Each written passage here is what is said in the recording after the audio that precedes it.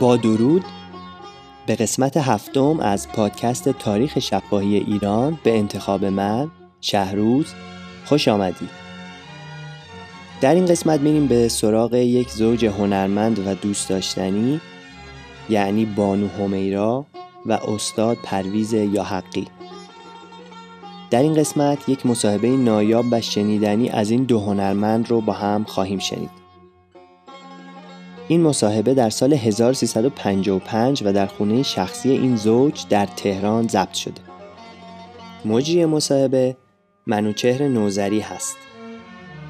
از اونجا که ما قصد داریم خانم حمیرا و جناب پرویز یاحقی رو هر کدوم در یک اپیزود مستقل بررسی کنیم، بنابراین در اینجا توضیحی درباره هیچ کدوم از این دو عزیز نمیدیم. اما کمی درباره منوچهر نوذری صحبت خواهیم کرد. منوچهر نوذری در سال 1315 در قزوین به دنیا اومد و در سال 32 به عنوان گوینده وارد رادیو شد. او کار دوبلاژ را هم در همان زمان شروع کرد و جزء اولین نسل از گویندگان تاریخ دوبله در ایران بود. نوذری از سال 38 فعالیت در سینما رو با شغل دستیار فنی آغاز کرد. 3 سال بعد در فیلمی که برادرش کارگردانی میکرد بازی کرد و بعد از اون کارگردانی رو هم در چندین فیلم تجربه کرد. در سال 1345 که تلویزیون ایران تأسیس شد، او از همون ابتدا با تلویزیون همکاری کرد. نوذری در این زمینه میگه من اولین کسی بودم که در تلویزیون ایران مقابل دوربین رفتم و گفتم نام جعبه‌ای که تصویر من رو در اون میبینید تلویزیون است. او در سال 1350 سفری به مصر داشت که در این سفر یک فیلم ساخت و ضمناً با ام کلثوم هم مصاحبه کرد. منوچهر نوذری بعد از انقلاب فعالیت هنری خاصی نداشت تا سال 67. در اون زمان رادیو از او دعوت کرد که مجدداً با رادیو همکاری کنه. این همکاری شروع شد و پربار هم بود و تا سالها ادامه داشت. از مهمترین فعالیت‌های بعد از انقلاب نوذری میشه به برنامه صبح جمعه در رادیو و برنامه مسابقه هفته در تلویزیون اشاره کرد. نوذری سرانجام در سال 1384 در تهران درگذشت. اگر موافقید همراه با جناب نوذری میخوایم بریم به سال 55، بریم دم خونه پرویز و حمیرا، زنگ در خونه رو بزنیم و بریم تو و ببینیم چه خبره. و اینک مصاحبه.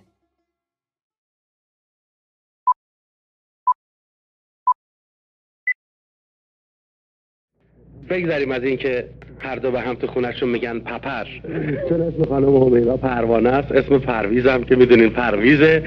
آدم گیج میخوره که کدومو صدا میکنن. مثلا اگه شخص ثالث یک کدوم صدا کنه بگه پپر، هر دو باید بگن بله. خانم حمیرا، پرویز خودشو معرفی کرد، شما هم خودتون معرفی کنید. منم حمیرا. دیگه معرفی دیگه فکر نمی‌کنم. اسمم پروانه، اسم هنریم حمیرا. بله. خیلی متشکریم که به ما اجازه دادید بیایم اینجا و قبل از هر چیز میخوام اینو سوال بکنم که چند وقته که در این منزل با آقاتون زندگی میکنین و وصلت کردین؟ چند وقته؟ ما الان مدت 5 ساله مثل که با هم ازدواج کردیم. 5 سال در این منزل 1 سال بودید. شما اجازه به همین هر وقت میکروفون ناراحتیایی که تو این 5 سال ازدواج میدونی هیچ این گفتگوی ما خانم، این گفتگوی ما اصلا ربطی به گفتگوهای قبلی نداره. مصاحبه های قبلی که چند سال شروع به خواننده که اینو ما میخوایم مشکلات داخلی شما رو. چه کارهایی پرویز میکنه که شما دستش ناراحت میشین، عصبانی میشین؟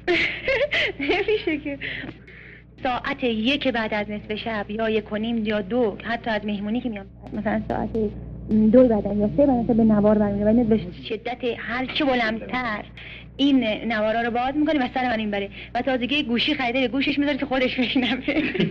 خب بازم مراعات کرده. نه تازگی‌ها از دست ما هم خود اختلاف داشتیم سر همین سر. این خانم عادت تهیه کنندگیش چون تهیه کننده برنامه بوده قبلا باید به این نوارا ور بره. حالا خوشا به سعادتتون که ساعت 3 بعد از شب ور میره. یا ساعت 3 بعد از شب من میگم عکساتو بندازم. آخه هم چیزی ممکنه. چون به عکاسی هم علاقه داره. بله به عکاسی هم علاقه داره. باز خوبه که حالا شما با خنده از این نکات یادآوری میکنین. مگه خنده داره دیگه؟ خنده دار هست ولی اون موقعی که بهتون میگه پاشو عکستو بردارم چه عکس العملی نشون میده؟ بله دیگه آدم سه بدن شب بیدار بشه بخواد عکس بندازه واقعا خیلی چیزه ناراحت کننده. خب حبیب جون خانم حمیرا شب و نصف شب زیر آواز نمیزنن تو رو کلافه کنه؟ چرا اتفاقا اینطوره. بله بنده بعد از ظهر خسته و مونده اومدم خوابیدم استراحت کلفت و نوکر همه رو وادار سکوت میکنیم یک وقت میبینم صدای آواز بلند شد میگم خانم چیه میگم دارم تمرین میکنم. خب پس این به اون در خانم حمیرا. بله خب ولی من به موقع میخونم. ایشون خوابیده چه موقعی داره بعد از ظهر؟ فراموش نشود که همین نیم ساعت قبل از ورود شما خانم عکس بنده رو انداخته عکسش هم حاضره. برای یک ماجرای ورقه‌ای ما عکس احتیاج داشتیم و اونقدر دوستداران و افرادی که محبت دارن علاقمندان عکسایی که ما داریم از اون گرفتن که 2-3 روز خونه رو زیر رو کردیم که 2 تا عکس از خانم 2 تا عکس از بنده پیدا بشه بدیم برای اون ورقه پیدا نشد. بالاخره دوربینی رو که به فوریت عکس ظاهر میکنه من حاضر کردم خانم 2 تا عکس از بنده انداخت بنده 2 تا عکس از خانم دورش چیدیم مثل 6x4 چند خوندیم رو ورقه. ولی ما پرویز سر نداشت که من خانم از بنده انداختن یهو نگاه کردم دیدم بله از سینه به بالا نیست.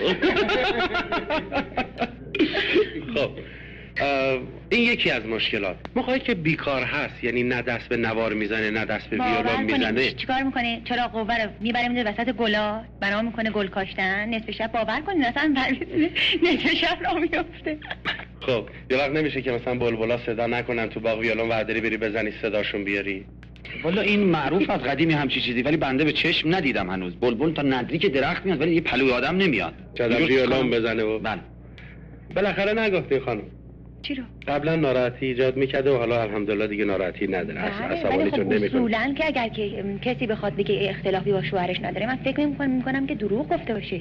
فکر نمی‌کنم کسی 2 نفر آدمی که واقعا از 2 فامیل مختلف باشن حتی خواهر برادر ما هم دعوا میکنن. اولین باره که پشت این میکروفون من فکر میکنم این جاهایی که رفتم صحبت کردم یه نفر میگه بله اختلافاتی هست همه میگن نه تا این میکروفونو میبینن نه ما به هم گل میگیم گل میشنویم با هم خیلی خوب هستیم. خانم الان یه خود صحبت زیاد شد. شما قبل از این که به خوانندگی رسمی اشتغال پیدا کنید که این 5 سال هست این صدایی نیست که 5 سال پیش ظهور کرده باشه. حتما از بچگی توش وجود شما بوده. قبلا هم که آهنگ کسی برای شما نمیساخته که آهنگای دیگران رو زمزمه میکرده این شکی نیست. اونایی که صدا ندارن آهنگای مردم رو میخونن باید بگید که صدا داشته باشه. شما بیشتر از کیا زمزمه میکردید؟ ولی من بچه که بودم صدای خانم مرضیه رو خیلی دوست داشتم. حتی الان یادگاری خانم مرضیه به چونه من هست که شکسته و این یعنی ببینین اینجا شما آهنگتون خود شما زدن. نه برای اینکه من با بچهای دیگه اختلاف پیدا می‌کردم و هر کس میومد میگفت مرضیه من ناراحت می‌شدم یا مثلا با من که اختلاف پیدا می‌کردن یک چیزای مثلا گفتم مرضیه بعد من ناراحت می‌شدم و اینکه دنبال یکی از دوستان البته خیلی بچه بودیم دنبالم که یک کفش چوبی پاش بود از پشت سر کفششو که چوبی بود و پاش بود و می‌خواست در بره ول کرد و خورد به چونه من که شکسته. این اثرش هم هست. اینم یادگاری خانم مرضیه که شنوندگان عزیزمون نمی‌بینن. بله خانم مرضیه یک جایی داره. خب اون وقت از مرضیه زمزمه می‌کردید دیگه از کیا؟ من صدای مرضیه رو خیلی دوست داشتم الانم دارم. صدای پورانو صدای خانم دلکش و اینا همه خوب بودن. میتونم بگم واقعا فوق‌العاده صداهای فوق‌العاده‌ای بودن. چند هفته قبل از خانم الهه پرسیدیم که آهنگای کی زمزمه میکنین گفت که خانم حمیرا و یک تیکه از شما خوندن. حالا از شما خواهش میکنیم یه تیکه از اون آهنگایی که دوست دارین و زمزمه میکردین برای ما بخونید. دیدی که رسوا شد دلم غرق تمنا شد دلم دیدی که من با این دل بی آرزو عاشق شدم با آن همه آزادگی بر زلف او عاشق شدم عاشق شدم.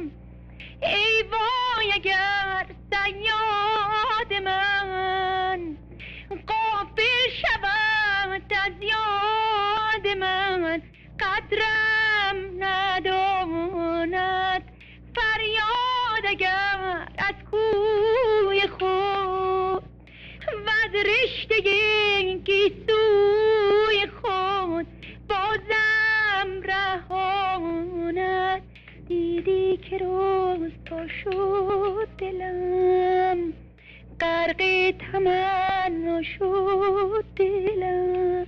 خیلی متشکرم. پرویز البته شلوغ که صدای قاشق چنگال اینه داره بود. خانم حمیرا اجازه میدید خود با پرویز صحبت کنم، شما نفسی تازه کنید چون خیلی خستتون کردیم. آهنگ تازه چی درست کردی؟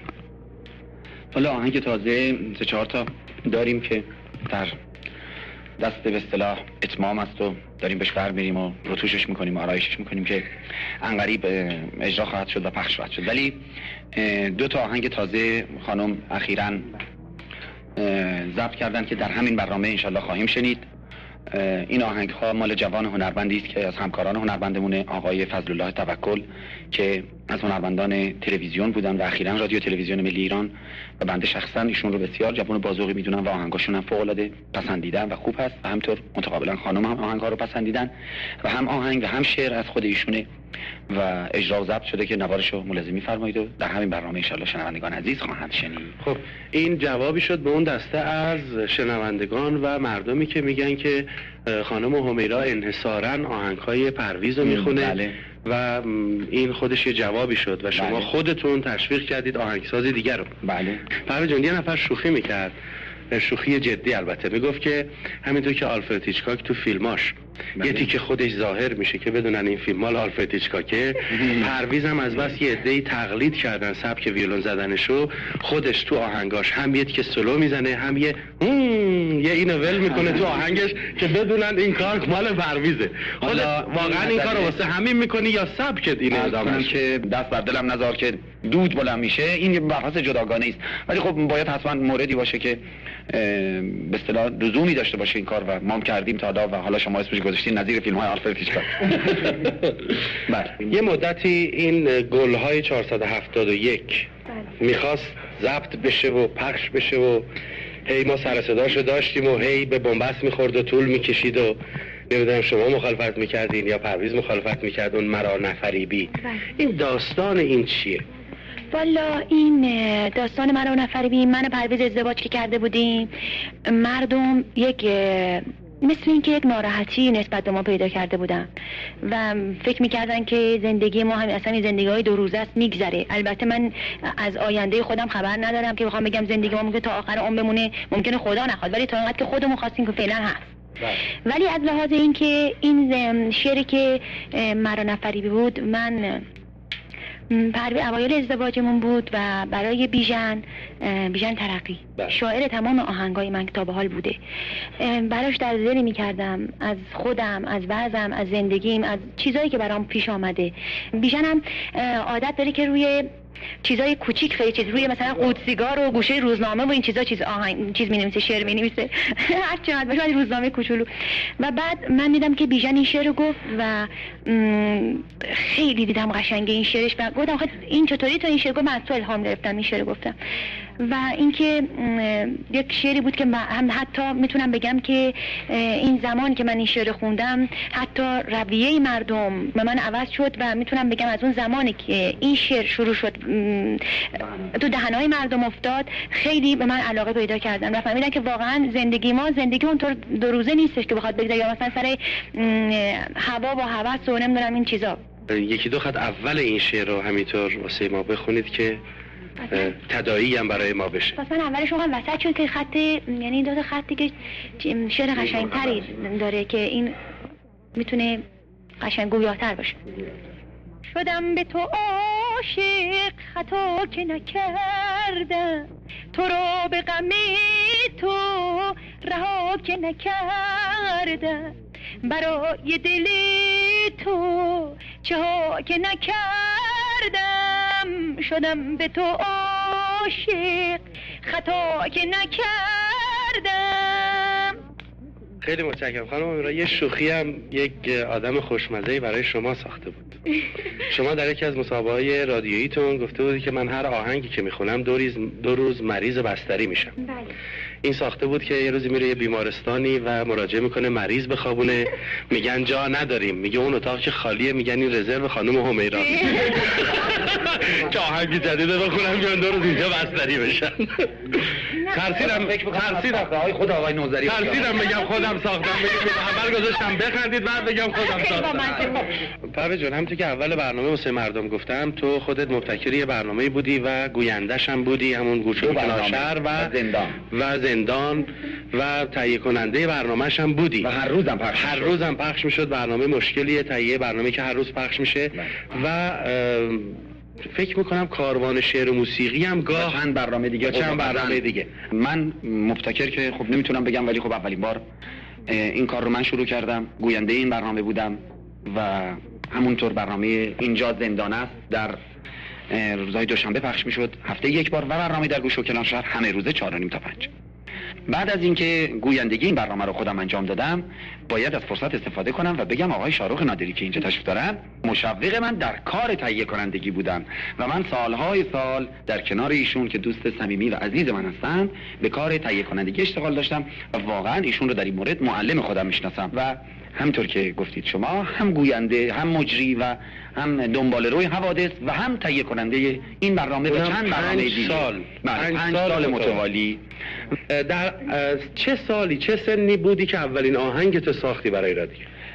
اولین آهنگ رو من در سن 12-13 سالگی ساختم، ولی برای رادیو چندین سال بعد اجرا شد و اتفاقا اولین آهنگی که من ساختم در سن 12-13 سالگی آهنگی بود که بعدها با نام دیگری به نام در شب مهتاب با صدای خانم مرزی از رادیو پخش شد، ولی این آهنگ رو در سن 18-19 سالگی با صدای خانم مرزی من از رادیو پخش کردم، اما 12 سالم بود که ساختمش و اون موقع در آنم بچگی اسمش گذاشته بودم بلهوس، یعنی آقای بیشتر ترقی اسمش گذاشته بودن بلهوس و شعری هم براش ساخته بودن. البته 12 سالگی به ساز 18 سالگی پخشه 6 سال خوب جا این توضیح هم لازم هست بدهم که وقتی در سن 18 سالگی با صدای خانم مرزی پخش شد این آهنگ، شعرش مال آقای معینی کرمانشاهی بود ولی شعر اولیش مال آقای بیشتر ترقی بود، به این دلیل که آقای بیشتر ترقی هنوز به صورت حرفه‌ای و پروفشنال کار شعر رادیو رو انجام نمیدادن، ولی بعدها آمدن و مشغول شدن. من فکر می‌کردم خودم پر حرفم.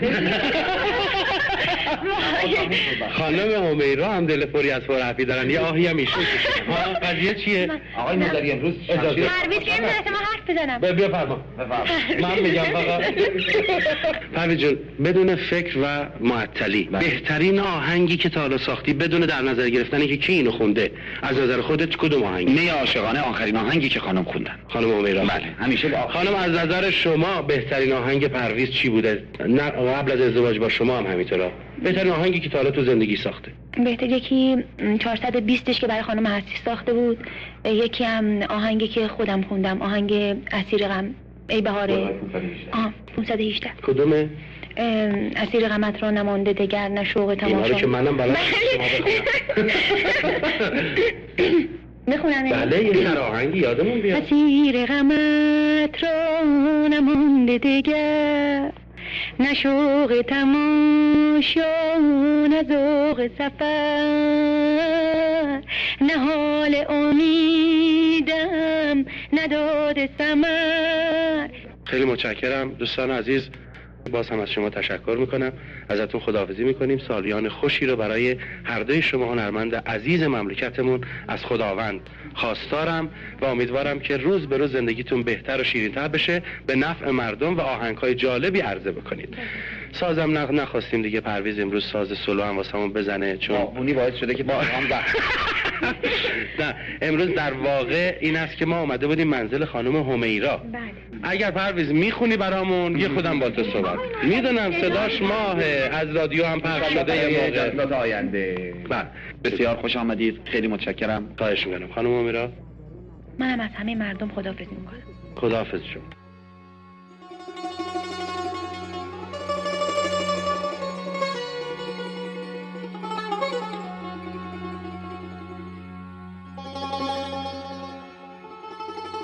خب به پایان این مصاحبه رسیدیم.